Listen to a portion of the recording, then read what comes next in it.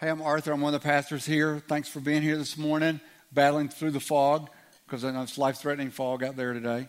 So thanks for doing that. And there's these surveys are in your seat if you're wondering what to do with them or when you'll have time to do it. Now's a good time because you're like, it's okay to do something while he talks? Sure, go ahead. You can draw on it, do whatever. But we really would love if you would take just about a minute and a half to do that. That would be great. Also, I want to just tell you, I mean, I know most of you know this, but I'm new here.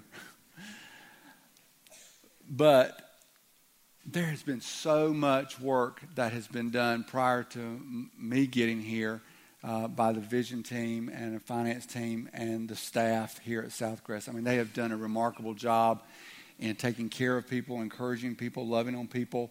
And I'm just been amazed at what they have done, and so thankful to them for all that they have done to make sure that God was still being honored here and what was said and what was done. And so could we just give those guys a round of applause this morning? Could we do that?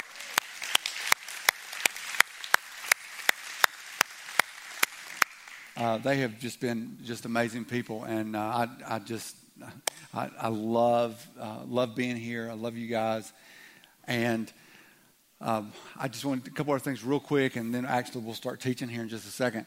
But there are a lot of people who are still recovering from Hurricane Florence, and so it's not going to take them a couple weeks. It's going to take them a couple years. But we are looking at a couple of different possibilities how we can get there and how we can, for people who would like to go there and do some work to help some of the people that are there.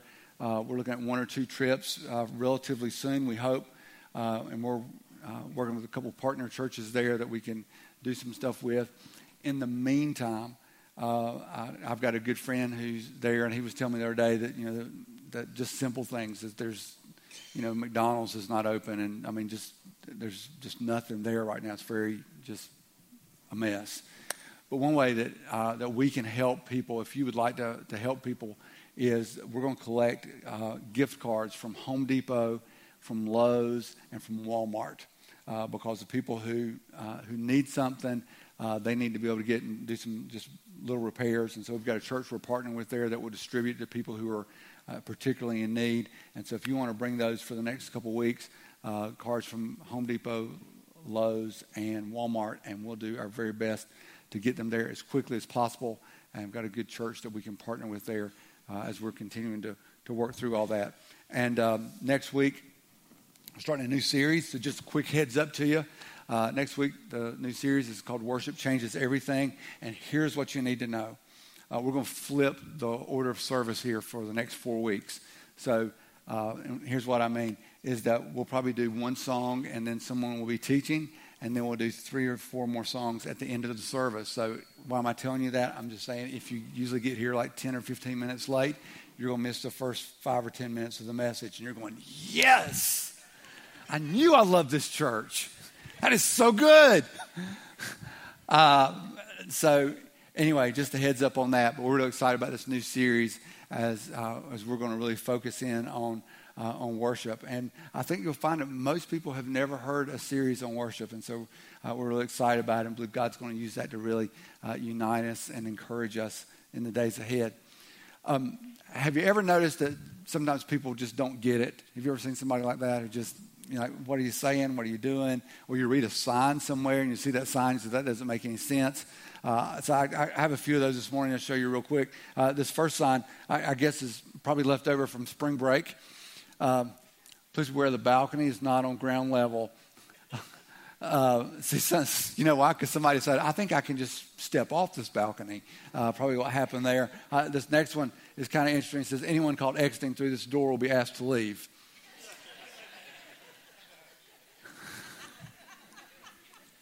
You ever heard that expression, not the sharpest knife in the drawer? You ever heard that one? And then this next one's kind of interesting. This is just confusing. I really don't know what that means. Right? But, sometimes, you see something like that and you see, sometimes, people just don't get it, A couple of weeks ago, I flew from Atlanta to Allentown, Pennsylvania, And so I get on the airplane. It's not the flight attendant's fault. I know that the government tells them they have to say these things, but I still think it's kind of, ridiculous that, they said, they show you how to put your seatbelt on in case you haven't been in a car since 1957. This is how a seatbelt works. It goes together like this, and then it releases. That's good. They said, in the event of a water landing, your seat can be used as a flotation device. And I'm sitting there going, okay, I'm flying from Atlanta to Allentown. If we have a water landing, we have bigger problems. That's really not a good thing, right? I was at a hotel not too long ago. I was on the 31st floor, and sometimes I get bored when I get to the hotel, so I'm kind of walking around looking. And this is an older hotel, and so I'm the back of the door. It says what to do in the event of a fire, and it says in event of fire. Number 1, wet the sheets.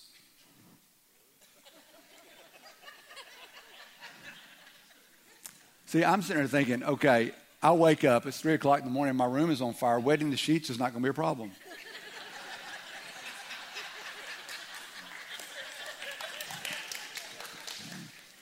Number 2, call the front desk.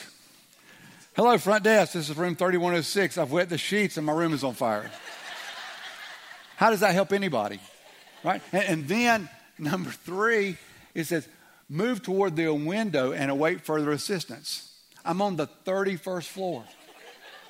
There is not a ladder truck in the world that reaches 31 floors. What else to do? Just wait some angel kind of wake up and hey, we can carry you out of here.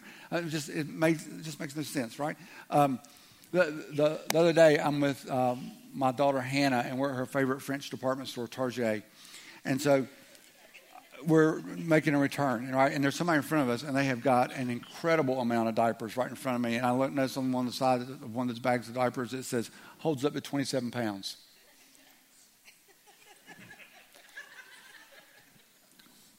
I love babies. I had 3 of them. Just about every Sunday morning I go by and say hey to all the preschoolers and all that. But I'm telling you, if a little kid walks up to me with 27 pounds worth of diaper, I'm just not so sure about that, right? Anyway, you see things all the time that you just don't get. I'm one of those people. Sometimes I get confused. Sometimes Laura has to tell me something 3 or 4 times before I understand it. I get it. But one of the things that we get confused about is that we have this idea, and it's our idea. It's not God's idea, but we have this idea that there are multiple ways to get to heaven. And we think it can't just be one way. I mean, there's got to be another way. And if you're kind of skeptical about God, and by the way, if you're kind of skeptical about God, I'm really glad that you're here, especially today. Because, I used to be real skeptical about God too. But here's the thing. You sit there and go, well, there's got to be another way. I mean, it's kind of intolerant, isn't it? I mean, it can't just be one way that we get to heaven. That can't be true. That can't be the way that it works. And, so we have this idea that there's got to be another way. And the premise or the idea that supports this idea that there's multiple ways to get to heaven is this idea that good people get to go to heaven. So that's where that comes from. That there's got to be another way. It's got to be, here it is. There's got to be something I can do to get to heaven. It can't just be God. It's got to be, I got to do something. See, and it's not even that we think that there's some group of people that they get to go to heaven, because this is the common denominator between Buddhists and between Christians and between other religions is this idea of, we sit there and go, well, it's not that what they know, it's not what they don't know, it's not what we believe, it's not how we believe, it's not how we pray, but there's this idea that kind of undergirds this whole idea there's multiple ways to get to heaven, is this, we sit there and we think there's got to be how they behave and what they do. That has to be what drives it. It's we think it's about being good and about good people. And a lot of Christ followers, we think the same thing.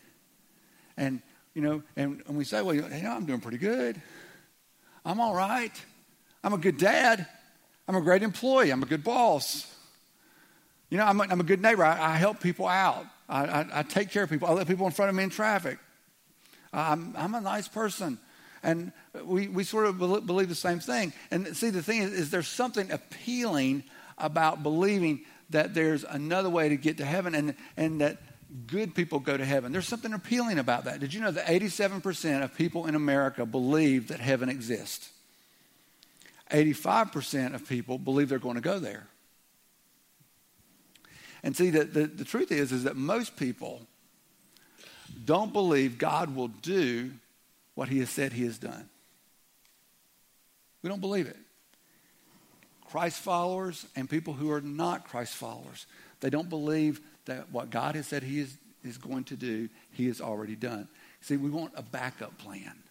What if it's not right?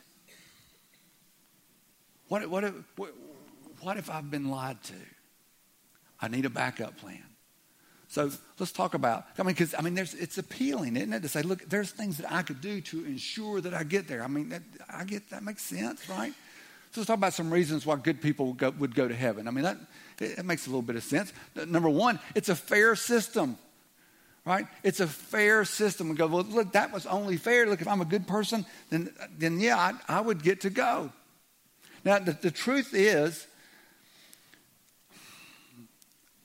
that fairness ended in the Garden of Eden because God said, look, just don't eat this fruit. But the fruit got eaten. And at that point, you know what would have been fair?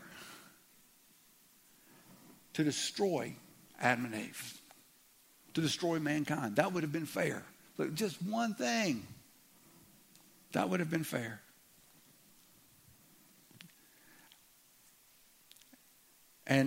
But we think, well, this is good. It's a fair system, though, because you know what? If I do things the right way at the right time with the right kind of expression on my face, then everything will be good. There's something appealing about that, right? The second thing I think why we think that good people might go to heaven, we say, well, you know what? I'm not perfect, and your wife goes, no, you're not. You say, well, I'm not perfect. But I'm better than he is. I'm better than she is. I'm better than that whole group of people over there. Because that's what we do, don't we? We compare ourselves to each other. And we go, well, looking at him, looking at her, looking at them, I may not be great, but I'm better than they are. So I think I'll make the cut. I should get in. The third thing is it motivates you to be good. Right? It motivates you to be good. It's like, listen, it's sort of a way that we can control one another. We can manipulate one another. Look, if you'll be good, God will love you, and you'll get to go to heaven. It's Santa Claus theology. It's, if you'll be good, Santa will do something really nice for you this year. Doesn't work that way. But the fourth thing is consistent with this idea of a good God, isn't it? If God is good and kind and loving, surely he would look at me and go, yeah, you're pretty good. Come on. Surely he would be that way. But there are some problems with this idea that good people get to heaven. So let me share three of them with you.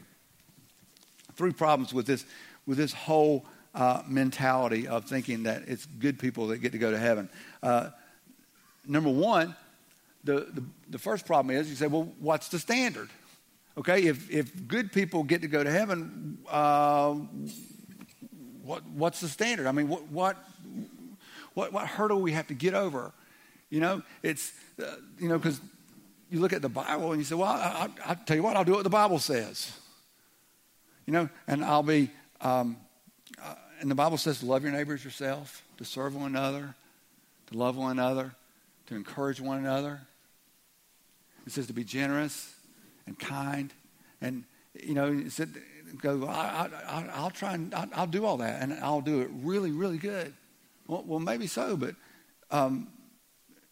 you'll never be good enough to do that the way the Bible says to do it. There's 10, everybody knows there's 10 commandments, but there's also an additional 637 laws of Moses. You say, well, am I supposed to do those? Am I not supposed to do those? Does that apply to me or not? What's the standard? Where do we find out that we're doing it the right way? This life that we're living, right? Well, the Bible itself says in Romans 3:23, it says, for all have sinned and fall short of the glory. And that word all in the Greek means all, everybody, every single person. What's sin? Breaking the law. Whose law? God's law. Every single person is messed up. And then in Romans 3:10 it says, none is righteous, no, not one. The Bible says there are no good people. You say, but look, I'm good. But the Bible says, that no, not really. In Romans 3:20 it says, for by works of the law, now, and that's doing the 10 Commandments. That's doing the 637 laws of Moses, right? For by works of the law, no human being will be justified, made right, pronounced innocent in his sight. It's not by what you do. Since through the law comes knowledge of sin. The law is not for us to live by. It's to show us how we have fallen short. See, and you're like, but Arthur, you know, I do pretty good doing 10 Commandments. I get like 7 out of 10. You know, I haven't lied since like, I don't know, 9:45. But I'm never good. I didn't kill anybody this week. I don't think. But I'm doing pretty good. I mean, it says keep the Sabbath holy. Hey, man, I'm here. It's church. I'm here. What do you want? But see, the thing is, there is no relationship in the Bible between following the law and heaven. None. I mean, there's not an 11th commandment that says if you keep 7 out of 10 of the preceding commandments, then you go to heaven. It's not there. You know, and so we have no idea what's good. And we don't have no idea what the standard is because it's always moving, it's always shifting, it's always changing. Look, wars have been fought trying to define what is good. When you were younger, there were things that things that were right, and now they're wrong. There's things that when you were younger that were wrong, and now they're right. So, Arthur, what are you talking about? Well, I can give you all kinds of examples. I mean, there are so many things that we have thought, hey, this is a good thing. This is how we should live. This is what we should do. And then we realize later on, no, that was really, really wrong. And so you can't have this standard. You don't know what a standard is because it's moving and shifting. You know, for a couple hundred years, there was this understanding among white church people that black people should be treated as property. That was wrong. But in the name of God, people are saying this is right.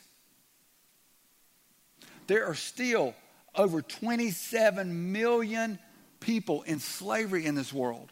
And now we all go, yeah, that's wrong, that's wrong. But there was a time when people said it was right. And not just happened there. Listen, it happened in Germany. The Nazis came along and said, you know what? The Jewish people, they should be destroyed. And everybody said, who was part of these Nazis, says, yeah, that's right. And it was wrong. You know, you can talk about Native Americans in this country. That people came along and said, you know what, we don't care about you. We want your property. We want you where you are, and we're going to annihilate you in the name of God. Listen, I have a lot of good friends in Africa. Did you know that in Africa that people are angry at one another? Because much of Africa is still very tribal. And you would never know it if you were there. Because they live in apartments and they live in nice homes and they drive cars and they dress in Western style of dress. And you think these people aren't angry at one another. But no, it's I'm in my tribe and you're not in my tribe. And so you know what? If you say the wrong thing to me, I will kill you. It's wrong. And so if you sit there and say, listen, it's about being good, that just doesn't make any sense. See, somebody should tell us if it's being good enough. Somebody should tell us what that good enough is. I mean, see, here's the deal. We have no idea what's good. you're one of these people who would say, well, Christianity is not fair because what about the guy who lives at the top of the mountain and nobody ever goes to tell him about how to come to know Jesus? And you say, it's just not fair. Well, I would ask you the same question, because if you believe that good people go to heaven, I would say you've got the same kind of problem that you're accusing us of having, because I've got to say to you, where's your God? If he loves you, why doesn't he tell you that it's about being good? And why does he tell you you have to do these 17 things to be good enough? Why does he do that? The second thing I think is a real problem with this is how good does the standard need to be? How good does the standard need to be? Listen, in school it's 70%. That's good enough. You pass. Is that good enough for God? Is it 52%, just a little bit better than being bad? You're just barely over the line? Look, this is like saying that you go to school, and when you get to school and you walk into chemistry class, and the teacher says, here's what's going to happen. I'm going to give you an exam in 2 weeks. And although we've got a whole year of school here, the exam I give you in 2 weeks, that will determine your entire grade for the course. And you say, well, I got a question. What's going to be on the test? And the teacher says, I'm not telling you. Just show up here in 2 weeks. You would never get in a situation like that. You would never go to work for an employer who says, I'll pay you at the end of the month. You say, well, great. Well, what are my responsibilities? What's my role here? He says, I'm not going to tell you. He says, but if you don't do it right, I'm going to fire you. You would never take that opportunity. See, we can't, we don't know how good is good enough. We can't figure that out. It's like running a race and you don't know where the finish line is. You just keep running and running and running and running. It doesn't work. It doesn't make sense. It's not a way that we can try and live. See, the problem is that good is a relative term. What I think is good, you may not think is good. And you're sitting there and you're trying to interpret the mind of God, or you're trying to play God and say, well, I'll tell you what's good and what's good enough. Look, good is a relative term. Look, you may think that Brussels sprouts are delicious. You're wrong. I don't care what you do to them. I mean, you make a little X in the bottom. You can saute them in lemon juice. Look, listen, bacon makes everything better. Everything. It's my favorite vegetable. But look, even if you wrap Brussels sprouts in bacon, they're gross. They're gross. That's a way to ruin a piece of bacon. Look, I am convinced. I'm absolutely convinced that when people get to hell, that the first thing that they get handed is a giant bowl of Brussels sprouts. Day 2, boiled cabbage. Day 3, pickled beets. It's gross. But you may think that stuff is delicious, right? I think I'm a pretty good basketball player. But I go try and post up on LeBron James and try and score against him. I'm not so good, right? Good is a relative term, and you're trying to define something relatively when you don't even know the relativity that it should be defined by. Number 3, it makes a liar out of Jesus Christ. Jesus did not teach good people go to heaven. He told the religious people, those who were obsessed, the Pharisees, the Sadducees, the Levites, those who were just absolutely wrapped up in trying to follow the law and being good people. He said, no, you're not doing it. It's not about religion. It's not about a ritual. Jesus taught that bad people go to heaven. He says, it doesn't matter what you've done. It doesn't matter who you do it with. It doesn't matter when it happened. He says, look, I don't care what you've done. I don't care how bad you have been. He says, you can still go to heaven. See, because good people don't go to heaven. Forgiven people go to heaven. You know, I've had a few of those conversations where I go in and I talk with someone and the doctor has told them, look, today is going to be your day. You've got a few more hours. You know? And just honestly, that's when the family calls me and says, hey, Arthur, can you come by and talk to Dad? I said, yeah, I'll go. And I go to their home, or I go to hospice, or I go to hospital. I close the door, and I just have a conversation, just me and him. And I say, you know what, it's not too late. I know you've been mad at God your whole life, but it's not too late. You know, you can put your faith in Christ right now. And you know what? 9 times out of 10, that person tells me, I just don't think so, Arthur. You don't know what I've done. I say, it doesn't matter. Arthur, I've been mean to my kids. My wife left me. You don't understand. I said, well, no, I don't understand why you did that, but I do understand that it doesn't matter what you've done, that God can forgive you. Because God loves bad people. And it doesn't matter whether you've done one thing that's wrong or a million things that's wrong. He says, look, I love you, and I want to have a relationship with you. And the guy will say, well, it's too late. No, let me show you this. So Luke chapter 23, beginning in verse 32. It says 2 others who were criminals. Now that word, sometimes it's translated thief, sometimes it's translated criminals. I think more accurately it could be translated pirate, meaning somebody who had never done a single good thing their whole life. See, in the Roman Empire, they almost never executed anyone.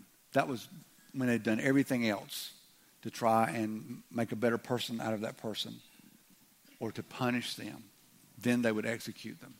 Because the Roman economy was a slave-driven economy. 80% of the people who lived in the Roman Empire were slaves. And so if you broke the law, you stole from somebody, you said something you shouldn't have said, whatever you did, they would most likely make you a slave because they didn't want to kill you, because that was like throwing money away, because it was a slave-driven economy. So only the worst of the worst of the worst were ever executed. And so it says 2 others who were criminals were led away to be put to death with him. It says these guys were the worst of the worst of the worst. And when they came to the place that's called the Skull, there they crucified him, and the criminals, one on his right and one on his left. And Jesus said, Father, help them do better. Help them to live a good life. Help them to be kind to other people. Help them to be good at the Rotary Club on Thursday. No, he said, Father, forgive them, for they know not what they do. And they cast lots to divide his garments. And the people stood by watching, but the rulers scoffed at him, saying, he saved others, let him save himself. If he's the Christ of God, his chosen one. So the people are starting to mock Jesus. And then it says the soldiers also mocked him, coming up and offering him sour wine and saying, if you are the king of the Jews, save yourself. There's also an inscription over him, this is the king of the Jews. And then all these other people are mocking Jesus. And then there's 2 criminals, Jesus in the middle, criminal on each side. One of them says,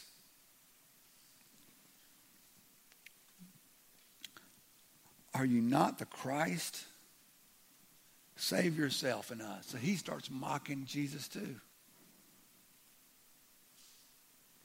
But the other one rebuked him, saying, do you not fear God, since you are under the same sentence of condemnation? He said, look, dude, do you not see what's going on here? You've done things. He's offering you forgiveness. Come on. He says, and we indeed justly. In other words, look, there's nothing unfair that's going on here. This is completely just. We are getting what we deserve. We did things we shouldn't have done. We are being crucified. He says, we are receiving the due reward of our deeds, but this man, talking about Jesus, has done nothing wrong. In other words, look, I deserve to die for what I've done. You deserve to die for what I've done. Are you realizing it? You've got this opportunity to do something about it right now. And listen, there was no opportunity to say, hey, fellas, hey. Can somebody take me down off this cross because I need to go cut my neighbor's grass. I need to do something good before I die. No opportunity to do anything good. No time to do anything like that. And he said to him, Jesus, remember me when you come into your kingdom. And he said to him, no way, it's too late. No, that's not what he said. Jesus said, truly I say to you, today you will be with me in paradise. See, the only way to be forgiven is to throw yourself on the mercy of the one who can forgive you, because forgiven people go to heaven. That's what all of us need. We don't need to be necessarily good or better or or even loved. We need forgiveness. That's what gets us into heaven. We have to be forgiven of our sin. And see, and here's the deal. I love it when people say to me that God is unfair. And I go, yes, he is. God is the most unfair of anybody else. You know why he's so unfair? Because what he should do is destroy us. Because we've mocked him, we've made fun of him, we've not listened to him. And he says, look, I created you. I made you when you were in your mother's womb. I've taken care of you. I've looked after you. I've provided for you. And we go, I don't need you right now.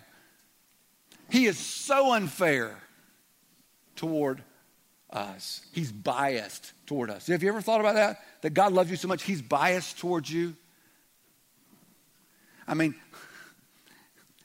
he's so merciful. He chooses to show you mercy. Listen, Christianity is the most just, fair system in an unjust, unfair world. So yes, he is unfair. He loves you. The fair thing to do would be to ignore you. But he loves you. And here's the thing. Here's the thing. I love you. So, but Arthur, come on. There's got to be another way. And he says, but look, this is so simple. Look, number one, everybody's welcome. It's not, I tell you what, you're not wearing red tennis shoes today, so you don't get to go. There's not a disclaimer there. Romans 10:13 says, for everyone who calls on the name of the Lord will be saved. And it's not only is everybody welcome, but everybody gets in the same way. It's not you get in one way, somebody gets in their way, I get in a different way. But no, everybody gets in the same way. Everybody. Jesus said to him, I am the way and the truth and the life. No one comes to the Father except through me. Same way for everybody. And then lastly, everybody can meet the requirement. For God so loved the world that he gave his only son, that whoever believes in him should not perish but have eternal life. God loved, God gave, we believe, we receive. It's just that simple. God loved, God gave, we believe, we receive. See, good people don't go to heaven. Forgiven people go to heaven. Forgiveness is found in placing our trust in the one who died on our behalf. And so today, I'm really glad that you're here. And if you're watching online, I'm really glad that you're still watching. Because right now,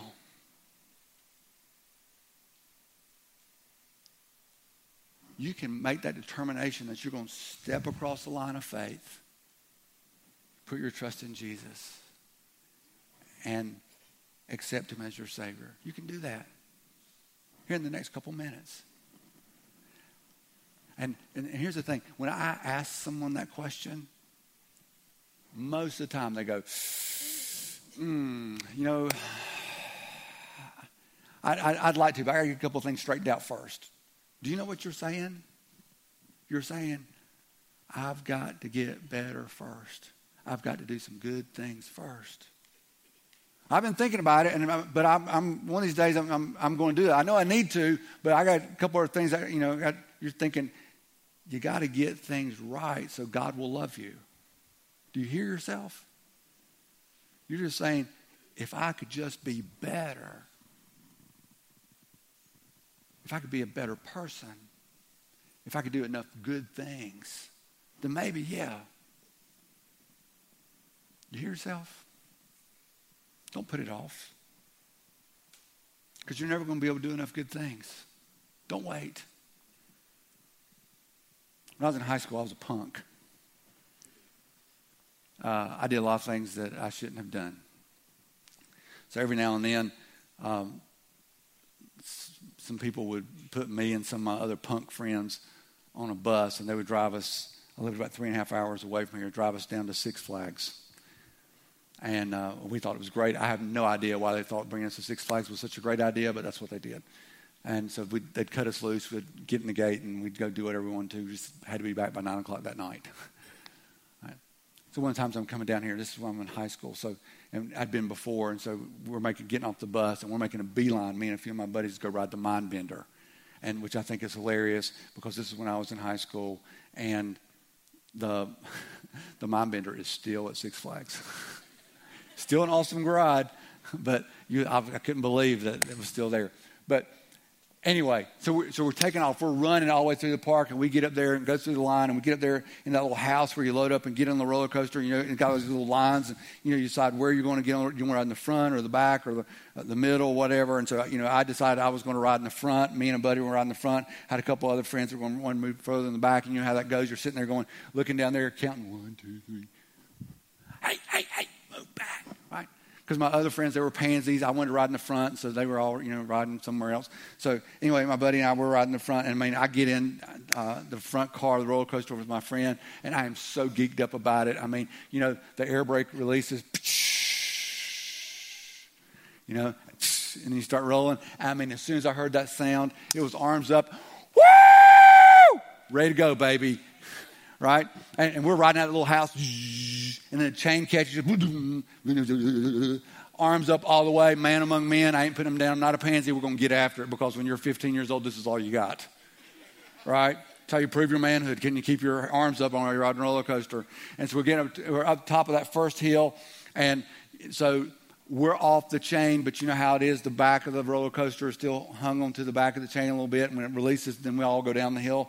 So I'm looking over my shoulder, right, because I want to see my friends and make sure they're man enough that they got their arms up and all this kind of stuff. So I look over my shoulder like this and look, and in the car, in the seat right behind me, there's some boy crying. Like the end of the world. He's not 4 years old. He's like 15. He's riding with his mama. Crying. Sobbing. And I'm just sitting there going, what? And so I was a punk. I didn't know Jesus. I had an extreme vocabulary, which I will not share with you this morning. But basically, I turned around to him and I said, shut up! And his mother kind of like, you can't talk to him like that. And I'm like, you can't do anything. There'll be a horse collar around you right now. You can't do anything. Look, so I'm saying things I had no business saying to him, right? So finally, the end of the roller coaster comes, releases off the chain. So we go down that first hill, go through the loop, and then we go around, and there's a loop there goes kind of around the outside, but back to the inside. We do that another loop like this, and then we come back through the trees, and we're coming back to the house thing where you get off the ride, right? And if you've never been on that roller coaster, at the end, there's this really, I've never been on a roller coaster like this. It has such a really long path back to the track, back to the house where everything is, you're going about 20, 25 miles an hour. It's just straight. It's smooth, right? And so we're almost back. And then right behind me, I hear, woo! What? And I turned around, and that kid behind me had been crying, got his hands up in the air, woo! I said, shut up! Why do you wait to celebrate to get to the end of the ride, man? Enjoy the ride. Come on. So, Arthur, what's the point? Here's the point. Sometimes you look at life like it's a roller coaster, ups and downs, twists and turns. And so if life is a roller coaster, don't wait to the end of your life to give your heart to Jesus. Don't wait. Don't be that person who's 147 years old rolling down the hall at the rest home going, woo, I just came to know Jesus. I love Jesus. Don't wait. Don't wait to the end. Don't put it off. No, today. It's not about what good needs to be done. It's about what Jesus has done for you. Today, give your heart to him. Don't put it off. Don't put it off another second.